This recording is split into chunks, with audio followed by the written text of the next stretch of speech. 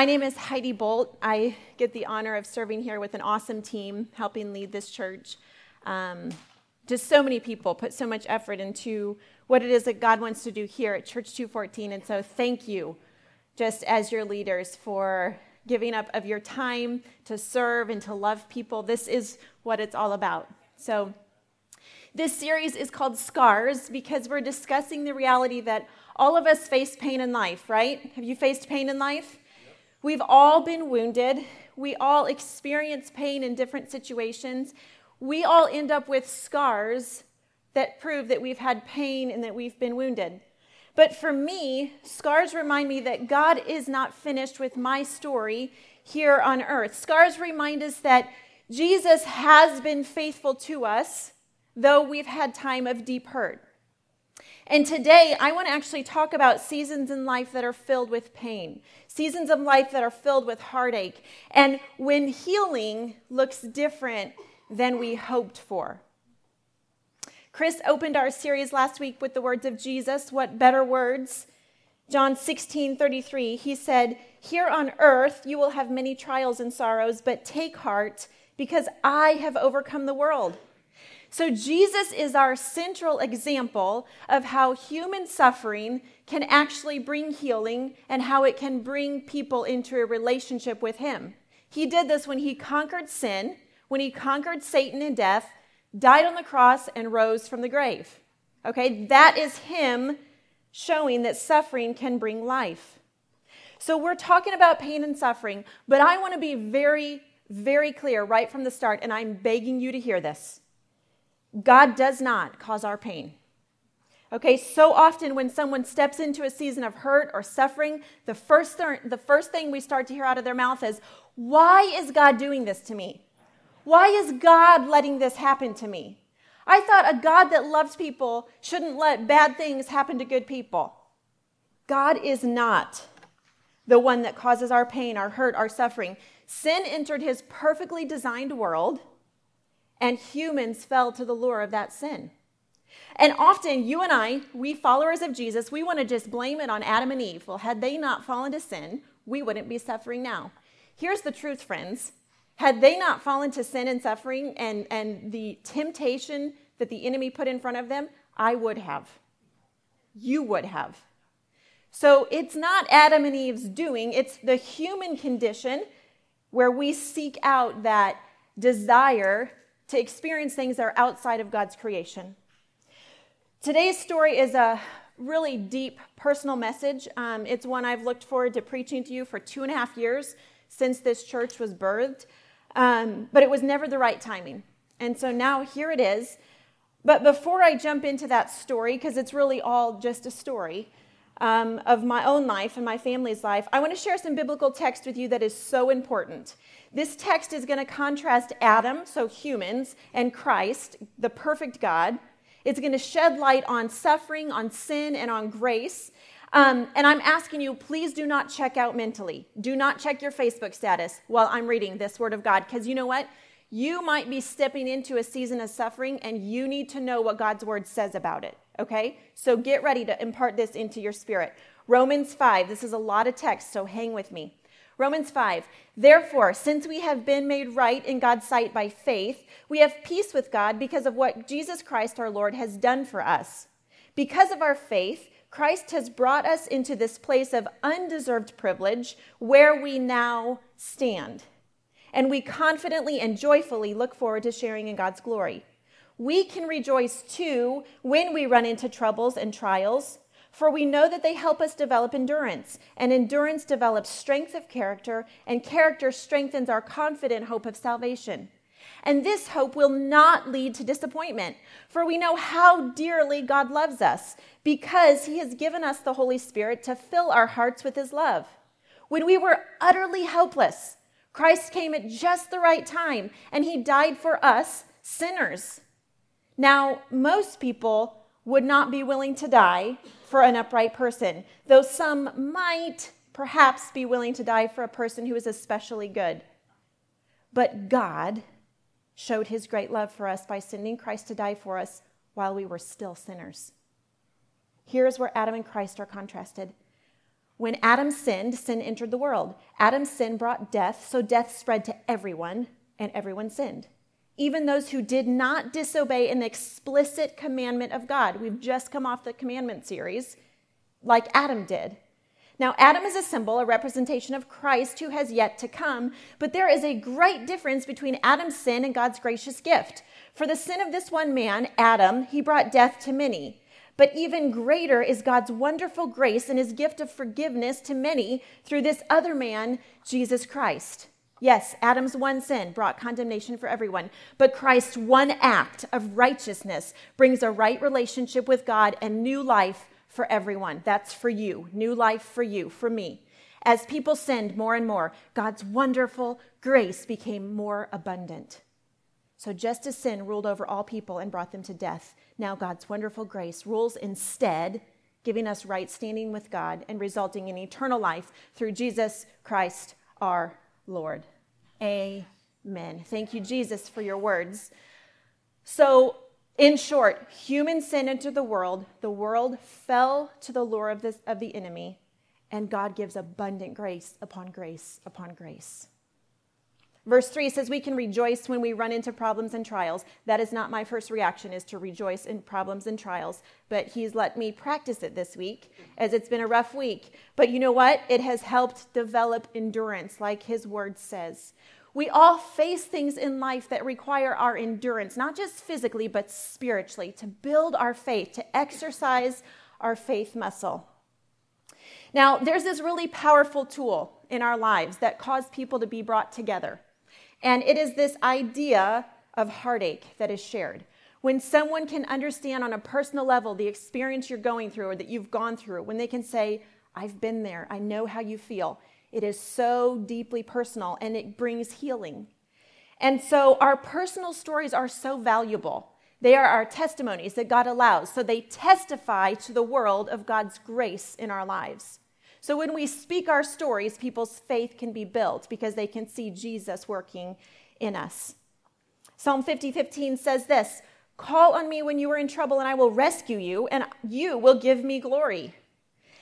So 7 years ago, next week, changed my perspective on life, on pain, on suffering, on the human condition. And it was the beginning of the most incredible season of my life for my husband and me, but we didn't know it because it was on the heels of the darkest days of our lives. So 7 weeks ago, next week, we lost our first child, and it was devastating. And I did not know that days could feel that dark. I did not know that you could grieve to the very core of your being, but you can. And later that same year, our second child also went home to Jesus. And those days were the darkest I can recall in my life. I was a kids pastor of a large and thriving kids ministry. And so every day my job was to teach kids to trust in Jesus. And this season forced me in this deep loss and this deep grief to lean into God's faithfulness. And I had to walk out my talk to those awesome little kids. Most days I had cried 3 times before noon in between meetings and leading people. And then I would ask Jesus to give me the courage to step into a little bit more hope for that day. And the thing is, as I felt this immense pain, as I allowed myself to grieve, something began to happen. I felt hope rising up within me. And I would ask Jesus every day, sometimes every hour, bear this pain for me. And then I would trust that he actually would. And he did. And so I felt compassion rising in me. And I felt this desire to be a source of encouragement to others also facing immense loss. And I hadn't even worked through my own grief yet. Some of you need to know you don't need to work through your own pain before you start loving on others in their pain. Okay? So as I served, I began to heal and others began to heal. The pain wasn't gone, but my hope in Jesus was alive. So God planted this deep fruit of hope and of compassion and of love into the deepest part of my being because I know he wanted at some point to be able to call the harvest out of me that he had produced in me. Okay, you understand this? Okay, so God was allowing this pain to build something in me. And I also had to speak life over myself. okay, because I wasn't feeling like superwoman that day, that season. And there was this song, I would sing it over and over. It says, your favor follows me, your kindness, it leads me to a hope that I cannot see. Faithful are you, Father, to fulfill your every promise. The desires of my heart are made complete because your favor follows me. And I would just speak that over and over. Sometimes in seasons of pain, we ask God, why me? Why this? Why us? Do you know what the battle through pain does for you? You know what it does? It strengthens you. It equips you to lead others through it. It causes you to recognize when others are hurting. It causes you to recognize that it is a battle. The battle through pain and through sorrow and through suffering, it will give you scars. But it will remind you that Jesus is well able. Scars strengthen our faith. Scars give us the bravery to fight when others might not be able, when their faith might not be strong enough yet. It goes, you know what? I have these scars to prove that God can show up for me, that he is going to produce this harvest through me. And so in July of 2011, Kip and I welcomed home our firstborn son, Crosley Voss Bolt. And his smile says it all. Many of you know our Cros man. He is awesome. He is just such proof to me that Jesus answers our prayers and that even before there's proof of life, that God's promises are yes and amen. And Crosley's name, it means the field of the cross. And you know what? The field of the cross wasn't like a beautifully flat terrain. It's rugged and it's rough. And you know what it takes to get people there? It takes warriors. And so Crosley, I believe, is a warrior that's going to lead people through that field, through life, through heartache, through pain, and get them to the foot of the cross to let Jesus do what he needs to do for them. So we brought Crosley home, and it was the most joy I had experienced in life to that point. And we'd been home from the hospital one night. And before we could even comprehend what was happening, our bliss flipped, and we had this dramatic understanding that something was wrong and we needed to fight for our son's life. So in the brief time we were home, we started to notice these signs that our son was not well. Now, looking back now, I know that the signs were there right in front of the professionals that cleared us to leave the hospital, saying, he has a clean bill of health, you can go home. These signs were signs of illness. They were signs that vital health was missing. But the signs were missed by the professionals. But here's the thing. I don't blame them.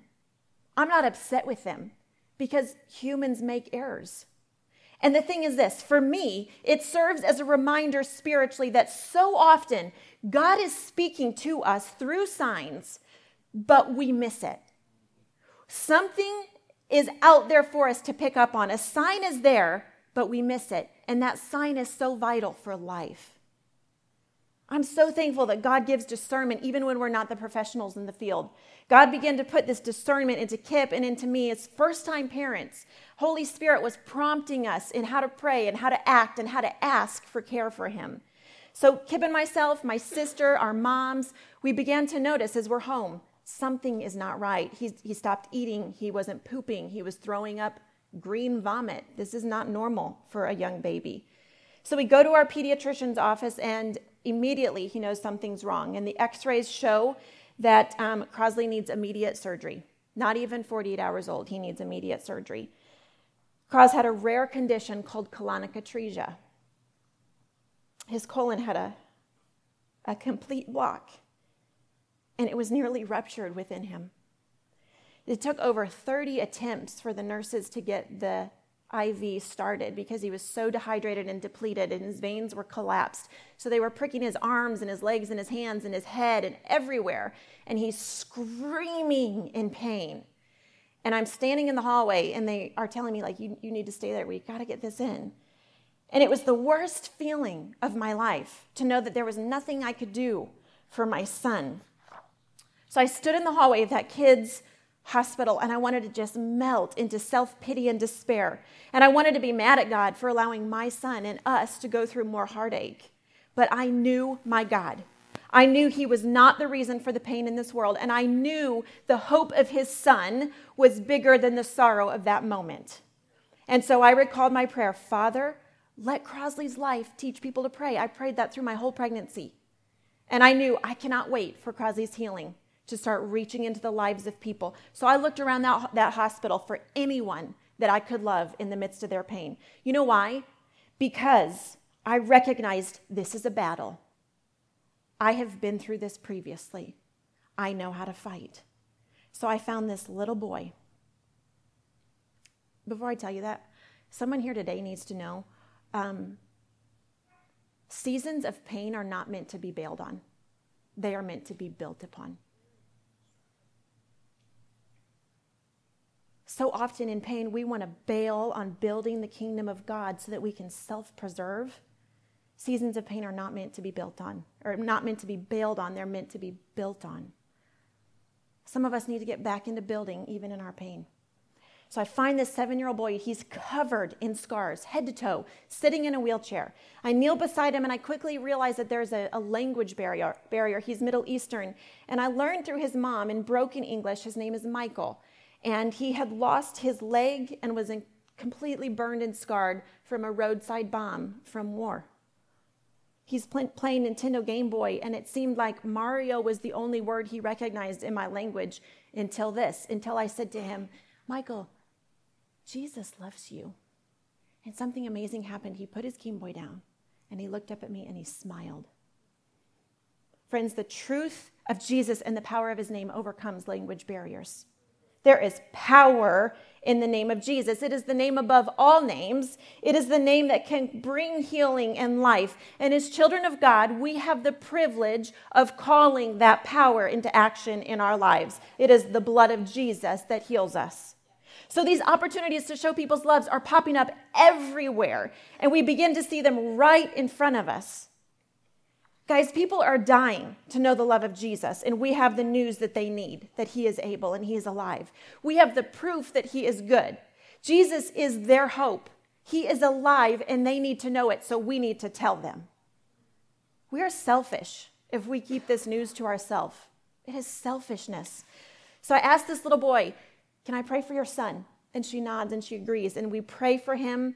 And as I get done praying, she just grabbed me in this great big hug, and we were just two moms in the middle of suffering, watching our children suffer, but bonded by the human experience of pain. So this battle, it was physical, it was spiritual, meaning we had to pay attention to all the signs that God was dropping right in front of us. We had to be aware of what was going around us physically and spiritually. So we asked constantly, Jesus, who do you have for us to love right now? That was the spiritual battle. And then the physical battle was being constantly aware of Crosley's needs. So we weren't the experts in the field, but God had called us to be the experts of Cros as his parents. And so he gave us discernment. And so we were paying the most attention to his every need. One quick example of the physical battle is they had worked so hard to get this IV in, so they wrap his right hand as tight as they can to keep it in. And I'm a little bit bold, sometimes too bold, and I just said, I feel that's too tight. And they're like, no, honey, it's fine. Okay, well, I really think this is too tight. I think it's going to cut off his circulation. 3 times we asked, guys, is this too tight? Honey, you're a first-time mom. It's fine. And so he was taken to X-ray, and we were away from him almost an hour. When we get back to Cros, I immediately see that his hand is dark purple. And I knew this is not right. And so the staff was like, let's wait for a physician to check this out. He'll know what to do. And I felt the voice of God speak to me, remove that wrap. And so I didn't care what anyone thought of me. I just started taking that wrap off. And in the meantime, Kip's on the phone with his stepdad, who's a physician in the hospital. He said, get down here.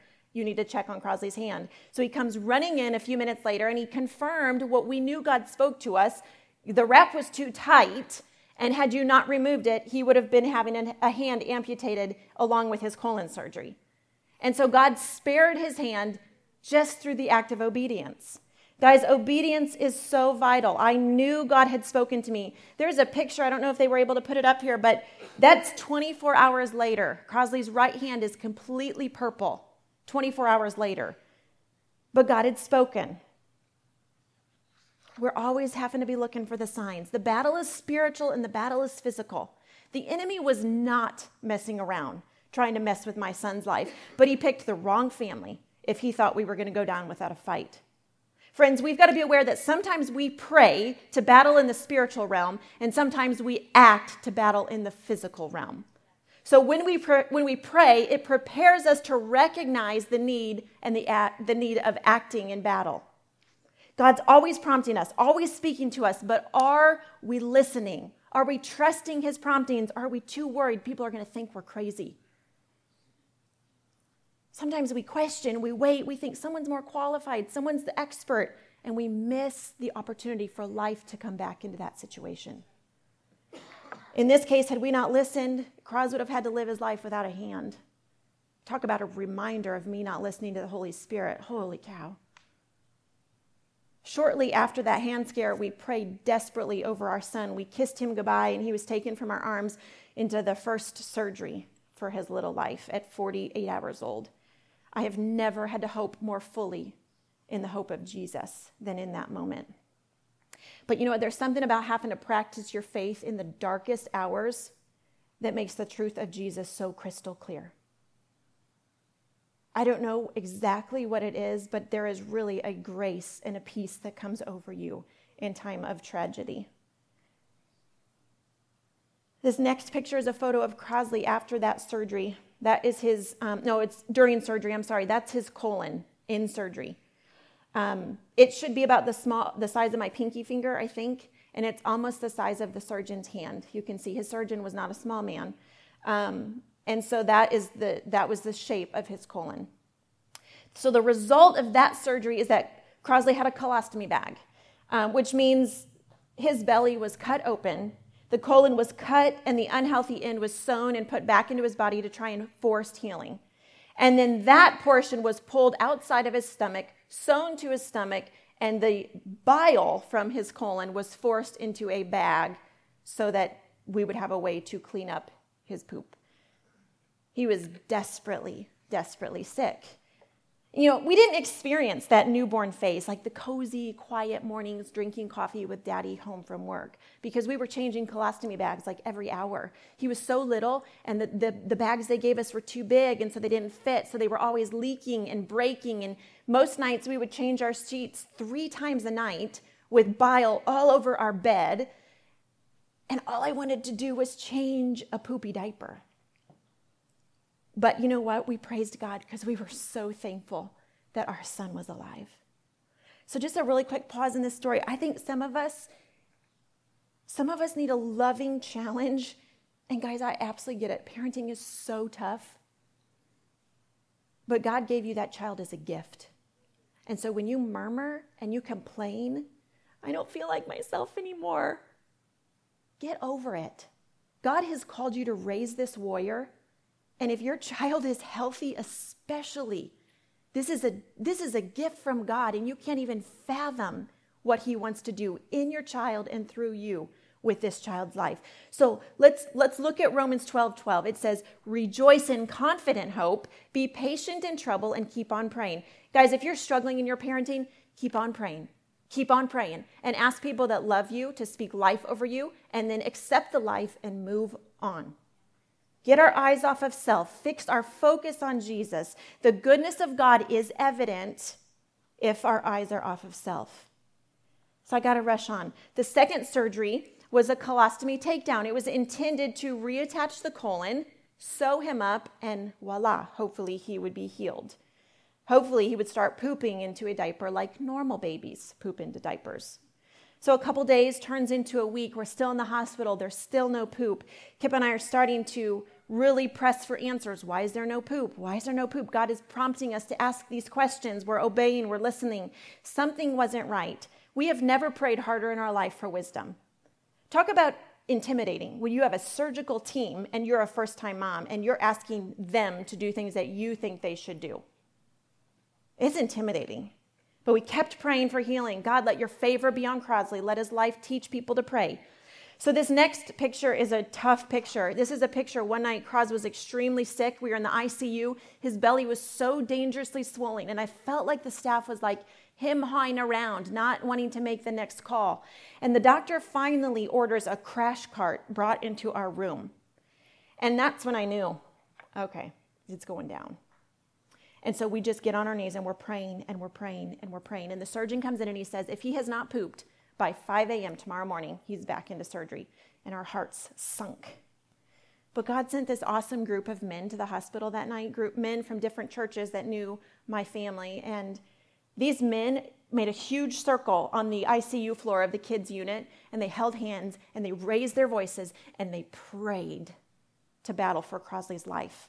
And people and strangers looked at them like they were crazy, and they didn't care because they were fighting the fight for Crosley's life. They were joining with us. When we felt that we were weak and we couldn't carry on anymore, they were like, we got this. We're going to carry on for you. So at 4:23 a.m. the next morning, with 7 minutes to spare, Crosley had his very first poopy diaper. I'm telling you what, there was singing and rejoicing in that hospital room. I didn't care who was sleeping at 4:23 in the morning. We were praising Jesus. And you know what? It hit me just now. Today is 4:23. Some of you need to hang on because your miracle is coming. Your miracle might be in 7 minutes. It might be in 7 days. It might be in 7 weeks. It might take 7 full years, but your miracle is coming. So hold tight and trust Jesus and get through this battle. You have to believe. So we named our surgeon walks in at 5 a.m., doom and gloom on his face. And I was like, Dr. Holterman, you are not going to believe it. And I held up his poopy diaper. And he immediately started to dance. And you would have to know this man to know that this is not in his character. I can hear a nurse laughing. He is a little bit reserved. He is an awesome man. But he starts to dance. And we've called that the poopy dance now. So now when our kids poop, we say, thank you, Jesus, for poopers. Because you know what? A functioning colon, you guys, if you have a functioning colon, you are a walking miracle. You need to be praising Jesus for your poop every single day. But the battle was not over. Later that week, Crosley again got really sick.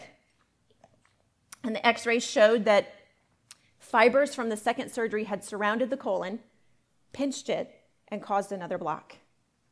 I think the enemy was at work here. God's word says his ways are higher than our ways. Crosley's healing was looking so differently than I was praying for. Like I wanted it to be like easy peasy, in and out, we're done, move on. But his ways are higher. Sometimes his timing is longer. So Crosley's back in surgery for the third time. They give him another colostomy bag, and they said this time it needs 12, 15 weeks to force this thing to heal. And that was so discouraging. It was like starting over at square one, only for like 3 times as long. But 2 Chronicles 16:9 says this. It says, the eyes of the Lord range through the earth to strengthen those whose hearts are fully committed to him. And I'm telling you what, I felt that. I felt the Holy Spirit strengthening my heart and my faith and my marriage and the relationships around me. I felt healing come into relationships that needed to happen. This was a battle. We wanted to be faithful through it. We wanted our hearts to be focused on Jesus and what he wanted to produce through us in this time. So we're changing colostomy bags again, and we're just trying to rejoice in the fact that we have a son that's here on earth with 2 children in heaven. And on December 1st of 2011, Crosley went back in for his 4th surgery. So 4 surgeries in less than 5 months. It was stressful. I was stressful, but Jesus' peace was overwhelming. And we wanted to kick Satan in the freaking face because he is a jerk. If I was speaking somewhere other than church, that might not have been the word that came out. But this is church. And you know what? If the enemy was messing with my son, he was going to get gloves off. We're battling, right? So, guys, sometimes we just got to step up and battle and fight. Like, don't be a wuss in your faith. Step up and fight. Because if you're not fighting for your kid who's sick or for your marriage that's sick, I'm telling you what, there might be no one else showing up. So start fighting. So we are witnessing to people that are walking into our room. Some of them thought we were crazy. I didn't care. Like the technician, I'm like, hey, man, have you heard of Jesus? And he's like, just need your vitals. I didn't care. I'm like, Satan, I'm going to witness, and maybe you'll back off sooner because you're going to be mad at me. So, but Crosley's nurses loved us. They'd come in and they'd sit and they would remark about what an amazing baby he was and how they could feel like, what is it about this baby? He's so awesome. And I knew what it was. It was Jesus. They were seeing Jesus. This is so cool. 2 Corinthians 12:9 says this, "My grace is all you need. My power works best in weakness." Guys, I felt that. Our family came alongside us in the most profound ways and walked us through this and rallied, and we prayed and we prayed and we prayed. And then one friend came into my room who was a newer-ish follower of Jesus but had been raised in a Christ-loving family, and she said, "Heidi, I have never humbled myself in prayer until the night that I got on my knees and I prayed for Crosley's life to be spared." And I was reminded his life is teaching people to pray. Big, bold prayers. So God healed my son, but it took a really great battle, so much longer than I hoped. Story after story of lives that were changed in these first months of Crosley's life. But the bottom line is this: our faith was ready for the battle. We are not perfect, but we were raised knowing that God is so able, that the blood of Jesus can heal us, and that we can call on that power and that anointing. And so when the storm hit, we were ready. And some of you need to start getting ready. You got to get in God's word. You got to know what his promises are that you can call on. Because when your battle comes, you don't want to crumble. You want to stand firm on the foundation of God's word. Okay? Okay. So fast forward 5 years now, more than 5 years, but Kraz is a vibrant, healthy, sometimes very loud little boy. But I am so smitten over him, you guys. He has this huge scar that reaches across his belly that sometimes he's insecure about, so he pulls his pants up over it. And we're teaching him, Kraz, this is a reminder that God has healed you. This scar is like the handprint of Jesus. This is the physician that healed you. His name is Jesus. And so we're just speaking that faith and that confidence over him, that it doesn't matter what anyone thinks. But you know what? Kip and I were changed through that battle. We were changed through this season of deep trouble, through grief, and our faith was built dramatically. I look at Crosley's story, and I can't help but wonder, Lord, did you allow it? You didn't cause it, but did you allow it so that you could produce from us this great harvest of love and compassion in the greatest time of need? Okay, in close, I'm going to share a part of this story that might wig you out. This is the spiritual side of the story that happened. Some of you might think I'm crazy. I don't care anymore. Because I have seen God work so faithfully on my behalf. And I have seen and started to notice that the more I listen, the more I obey, the less I worry about the crazy and what people might think, the bigger his asks are getting and the bigger the need is getting. So when Kraz was an infant, he had 3 prophecies spoken over him. A prophecy is a word from God spoken through a human being. Okay? And the first prophecy, he was a young baby, and it came through a man that I really respect and love. I've known him my whole life.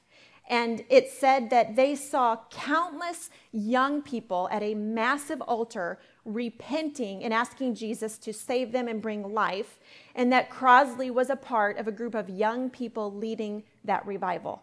So it said, you are raising up warriors. And I said, I know that. There is a band of warriors being raised up in this church, so get ready. They're coming, okay? The second prophecy said this. Guys, I'm rushing on. I know, I'm late. The second prophecy said this. He was 3 years old. He was so very sick. He had this weird illness that came upon him that was not contagious. He had no energy.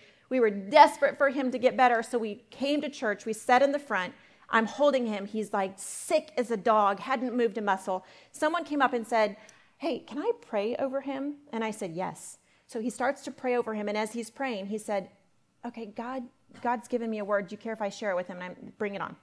And so he says this, and I'm going to read it, guys. Crosley, you are a general in the Lord's army. You are a child of the king, and the enemy recognizes this. He has been sending, guys, this man did not know his story. He has been sending a rogue band of demons to attack your health from before you were born. There have been many physical attacks, but what the enemy does not realize is that the Lord is amassing an army of angels that will soon decimate this rogue band. The Lord is about to unleash a wave of attacks against the enemy in your defense. He will attack them so fiercely that they will know you are his anointed child. You will accomplish great and mighty things for his kingdom. You are a warrior.